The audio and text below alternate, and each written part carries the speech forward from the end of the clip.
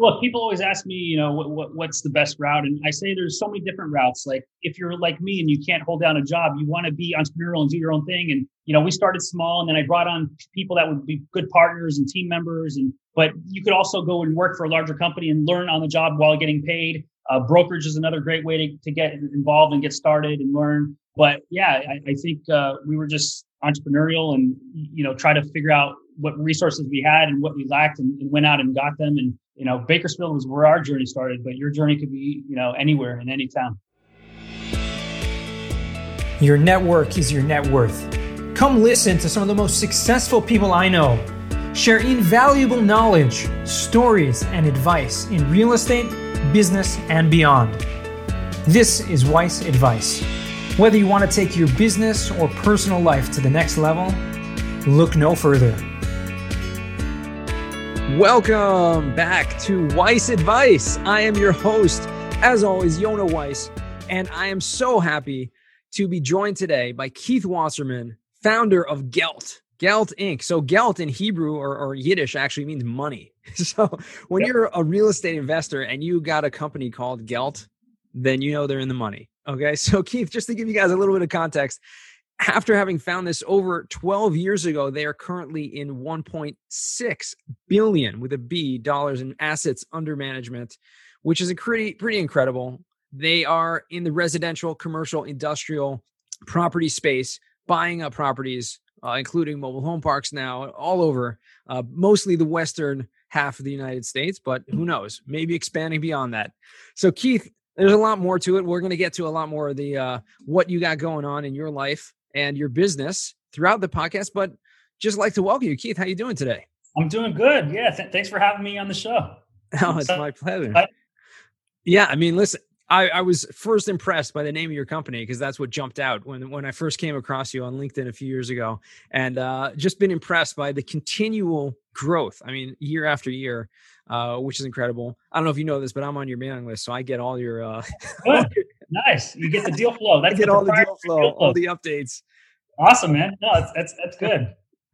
So we get all that. But one thing that what I love about what you're doing is that, it's not just about business. It's not just about making money and lots of money and having investors and being able to help them create wealth as well. But you guys do a lot of charity work as well. And that's really part and parcel to your business plan. I mean, the strategy, besides for, just regular philanthropy that, hopefully a lot of people are doing, which I believe you stand for, but you started several, organizations or things, including the Resident Relief Foundation, which actually I heard of first from a mutual friend of ours, Allison Weiss, no relation, but I think it's just incredible. Can you tell me a little bit about how that started and, what's driving you behind that? Yeah. So Allison's actually one of the first board members of Resident Relief Foundation. And essentially, it's a public nonprofit where we raise money from outside people we do business with, family foundations, other property management companies.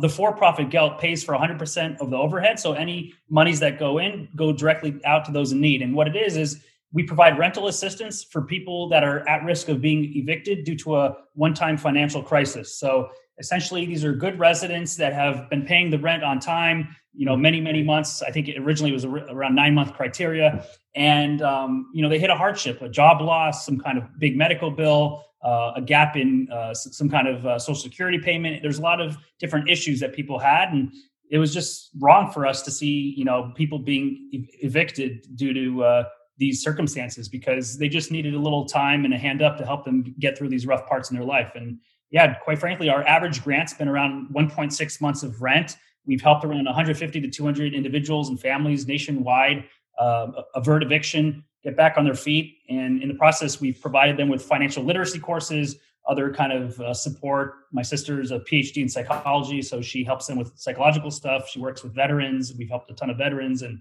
yeah, it's really a win-win-win scenario for the landlord who gets to save on the cost of doing an eviction, right, which includes the repair and maintenance once the tenant moves out, downtime, vacancy on the unit, and then the resident obviously doesn't have that black mark on their record, and it's hard to get housing once you have a eviction on the record, and it's really like homelessness prevention in a nutshell. So feel really good about what we're doing and trying to expand that, and we're actually actively recruiting more board members. So any of the listeners out there that are passionate about helping others multifamily has been so good for us that we want to give back in this method. That's awesome.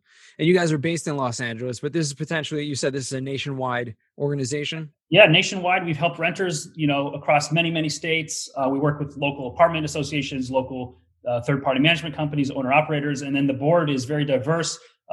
People are based all around the country now. It used to be only LA people until COVID hit, and then we're like, we're doing all these Zoom meetings, and we're meeting anyway with Zoom. We could just do this virtually, and it's actually better having more support from all over because this is a nationwide issue. It's not like of course. Yeah, absolutely. I think it's incredible because as a landlord, I mean, you come across these issues, and having that kind of creative approach where I assume this started with your own properties, with something coming about. Well, we need to find a creative solution for this person, who had a hardship, and then it kind of springboards into an idea. It was sad. We were in our management offices, and Damien specifically, my business partner, was the one that was on the property, and he was living in the model units while we were doing all the renovations. And due to fair housing, you have to pretty much treat everyone the same. You can't give priority to this person, not this person. So it's strict criteria on the process of, for 3 days you do the notice, and then you file the eviction. It's a whole process that we have to stick by. So this way we could really, identify residents that are not breaking the lease in any other regard. So if someone's, they're dealing drugs in their unit, sure, even though they're collecting, paying rent, we're not going to help them. But if it's a responsible person that is abiding by all, the terms of the lease, and we've helped so many people, and we want to help a lot more. That's awesome. I believe there's probably going to be some people on this podcast, some of the listeners that are going to be reaching out, because this is such an incredible organization, and what you do obviously is an issue that is very common, and unfortunately, with current things happening, it's making it difficult for everyone across all sides, on the landlord side and on the tenant side. Yeah, we're sort of, prioritizing which states we're dealing with now, because some have eviction moratoriums, and definitely getting bombarded by a lot of people that are out of work, and a lot of it's temporary. They're going to be back on their feet, but just need a little more time, and maybe the government assistance hasn't been enough, or there's a lot of different issues. 100%. So take me back a little bit, if you will. Right, indulge me in. You started out in real estate. What was your first deal, first investment that you made? And then, how did that scale? Let's just start there. I want to start with the first investment, and then I want to kind of paint that picture of how you scaled from one unit or one property to hundreds. So we sort of didn't really know exactly what we were doing back in the day. And, like most people starting. We're still figuring it out, day by day, learning, always be learning. But we bought a 4-unit building in a city called Bakersfield, which is 2 hours north of Los Angeles. And my cousin, who's my business partner, Damien Langieri, came to the opportunity. He showed me the opportunity. I said, "Where in God's name is Bakersfield? People in LA, we don't know where Bakersfield is, even though it's not too far. But it's a very dynamic city based on oil and agriculture. I think over 500,000 people in the MSA. And I remember it was the 9th largest city in California, like 39th largest in the United States. So definitely, substantial place where people live and work. And this was December of 2008. Prices were really depressed, and we bought our first building, was a 4-unit building. I remember it like yesterday, 3911 Oregon. And Damien was able to get an FHA loan. He put only 2.5% down, in which he borrowed that from a friend because he didn't have any capital. So he borrowed $5,000 for the down payment. And then he got a cash advance on his credit card of $10,000, which he used that to do the rehab on the building. So pretty amazing kind of as an entrepreneur, you just got to figure out ways to get shit done. And the second fourplex, basically I put the down payment, Damien got on the loan. This is another REO bank-owned property, was boarded up and dilapidated. And we came in and breathed new life into it, fixed it up, rented it out. And then the third one, my dad put the down payment on, Damien got on the loan. And after we had three of these things, we turned them into performing assets. Really interesting story. My dad had one of his previous attorneys that used to work for him. He has a large law firm, and a gentleman named Monty Silver, who actually lives in Israel, said, "I have $200,000.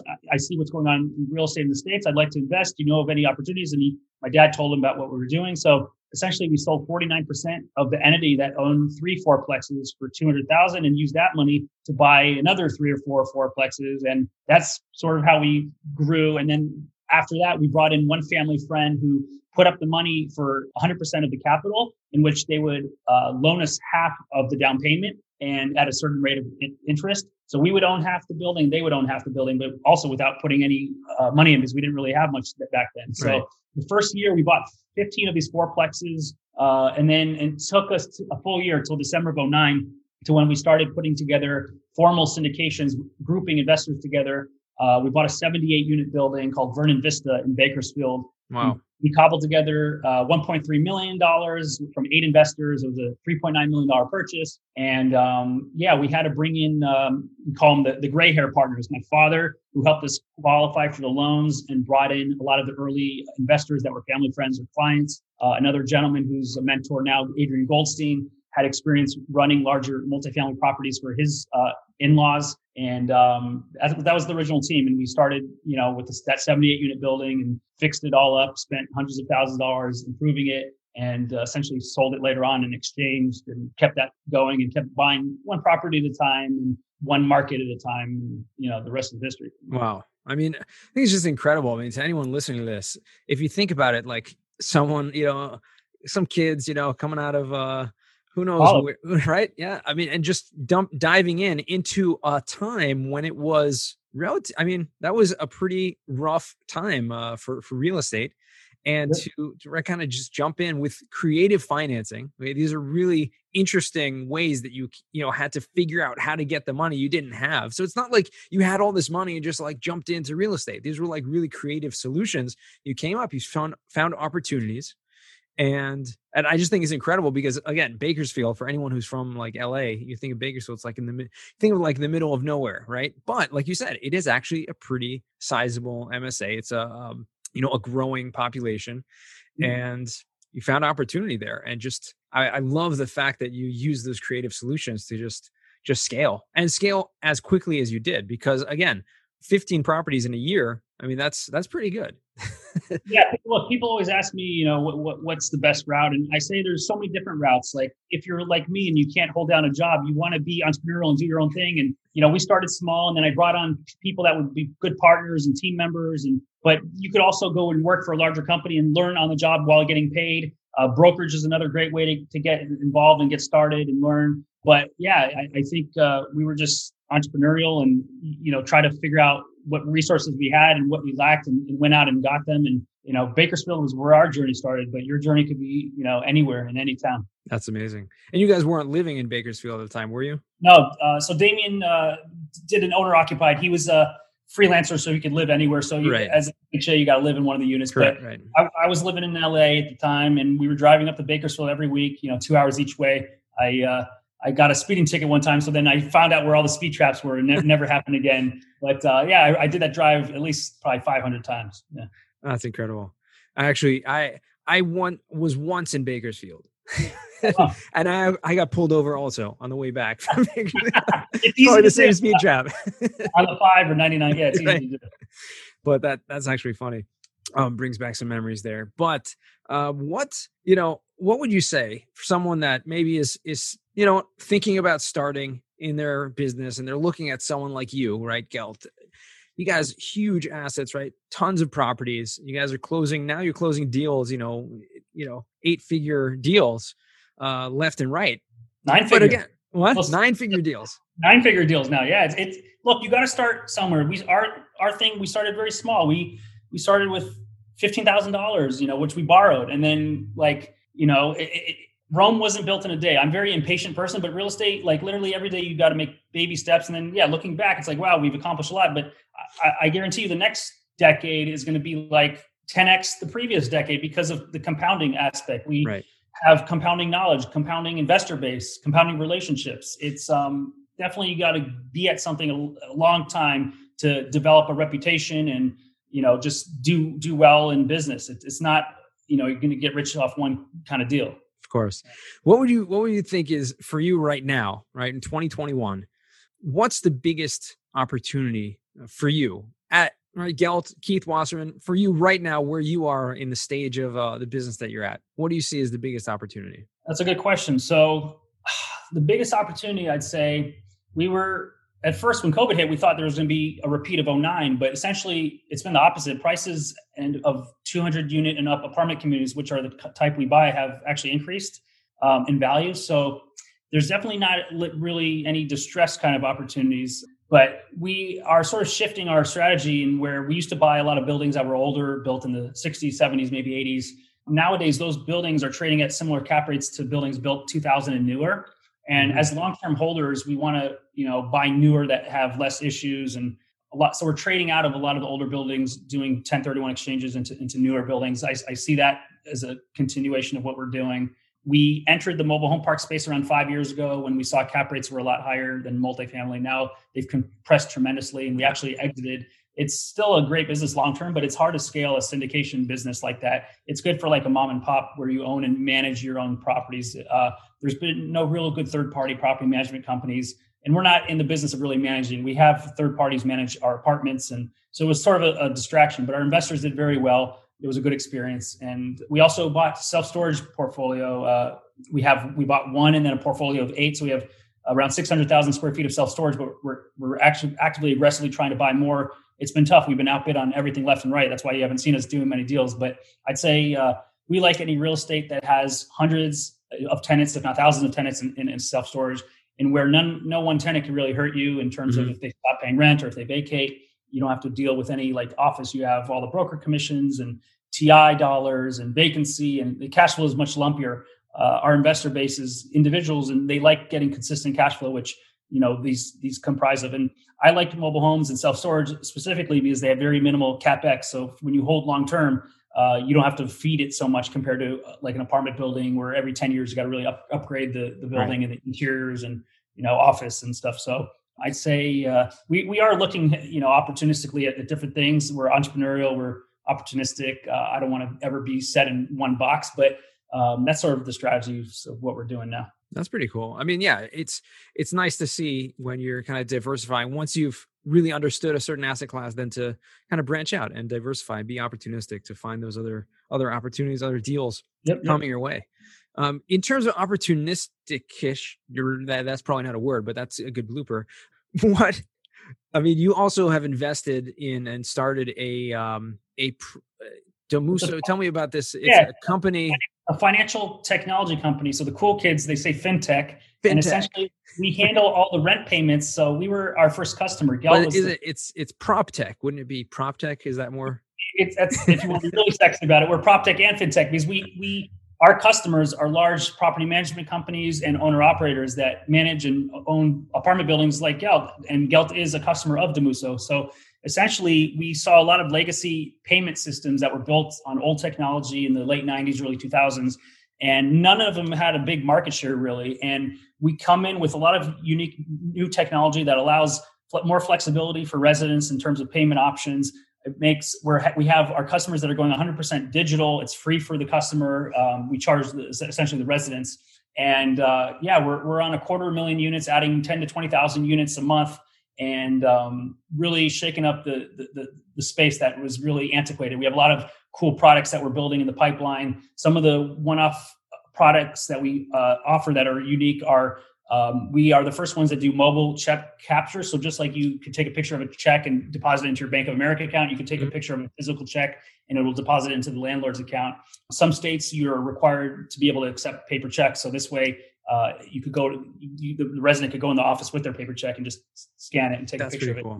And then another thing is we're the first ones to do certified funds. So instead of going to a bank and getting a cashier's check or money order, we have technology that we could analyze the resident's checking account essentially and take on the risk and provide that payment for the resident to the landlord for a similar cost, but the resident doesn't have to go out and waste time and money going to get right. And there's a lot of checks, like move-in payment has to be with certified funds, for example, because if someone moves in with a personal check and it bounces and they're in the unit, in a lot of states, it takes a lot of time and money to get someone out. So right. That company is really innovative and exciting. And it's tangential to what we're doing at Gelt. Yeah, I mean, that is really innovative. I mean, to think, again, I think it really couples with what I've heard from you today and some of the different things that you're doing as a company. It's kind of just like a supplement to what you're doing in terms of the units you're taking down, right? The actual properties you're buying, having other companies, whether it be a nonprofit or whether it be a fintech company that kind of supports your overall ecosystem. I think it's just very smart. Cool. Thank you. Yeah. Any other things you're working on that I don't know about? I mean, obviously running a whole business with, thousands of units is one thing, but besides for Demuso and the Happy Home communities. Yes. So Happy Homes is sort of sunsetting as we sold 7 of the 8 parks. I'd say development, we have a bunch of ground up development projects here in LA that are in different phases, some that we just broke ground on, some that we're delivering very soon to the market. So that's really exciting. We only build pretty much locally right now. We are evaluating a couple opportunity zones, developments where we have a lot of our investors have had substantial capital gains and they're looking to park capital in a tax advantaged way. And we're doing one ozone deal here in East Hollywood now, but we've been looking at a lot of other sites that really haven't really penciled. We want to buy something that makes sense without it being ozone and just being ozone as like the cherry on top. So we're very picky on the projects we take on for Opportunity Zone, but we are looking to probably raise our first commingled Opportunity Zone fund for specific projects that we're evaluating right now. So I'd say that could be in the cards.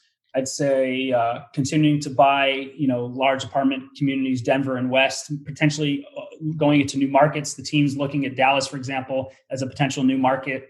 We're pretty market driven. Once we identify a market, we try to get at least 1,000 units in each of those markets for efficiencies and economies of scale. Right. And then, continue just growing Resident Relief Foundation, trying to get more board members, more support, more engagement there.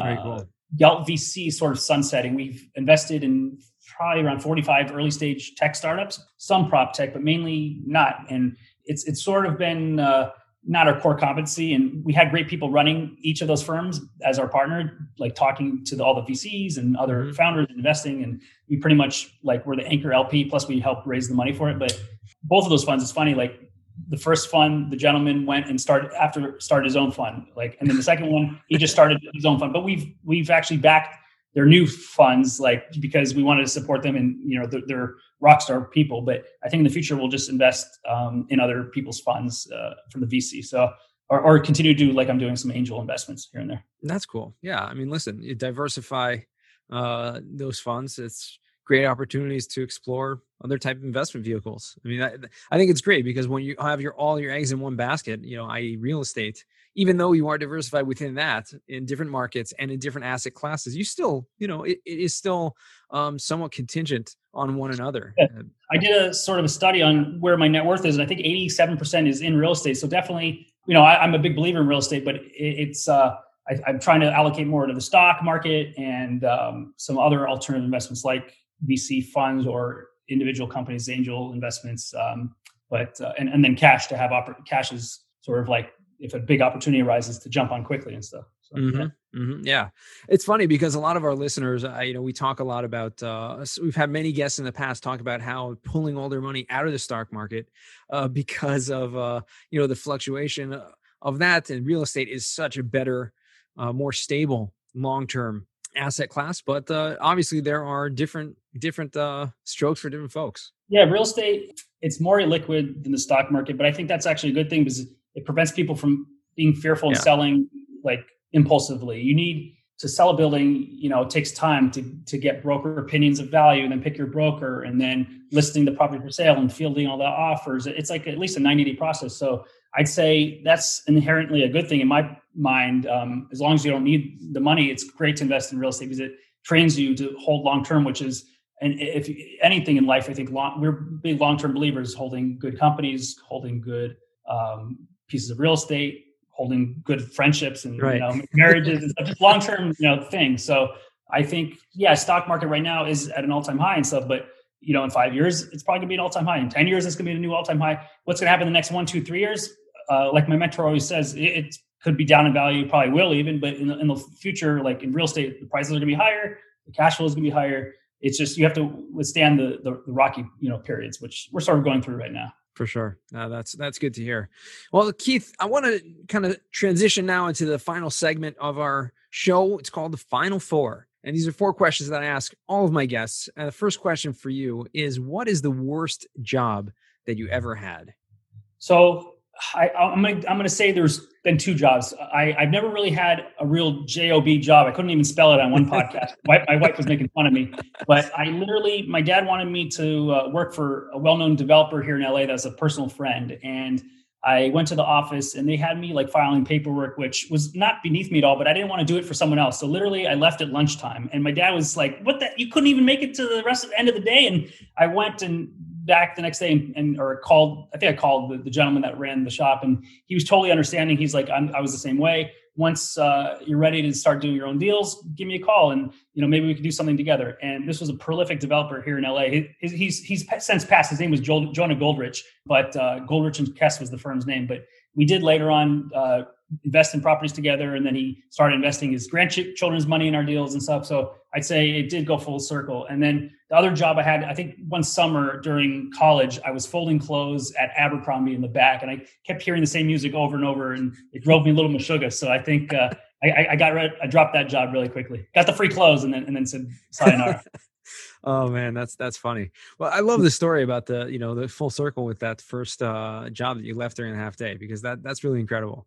It really goes to show you, if just follow your heart, follow your gut, and see where it takes you. Yep. Second question for you: what is a book you've read that's given you a paradigm shift? That was a harder one I was thinking about when I saw the questions.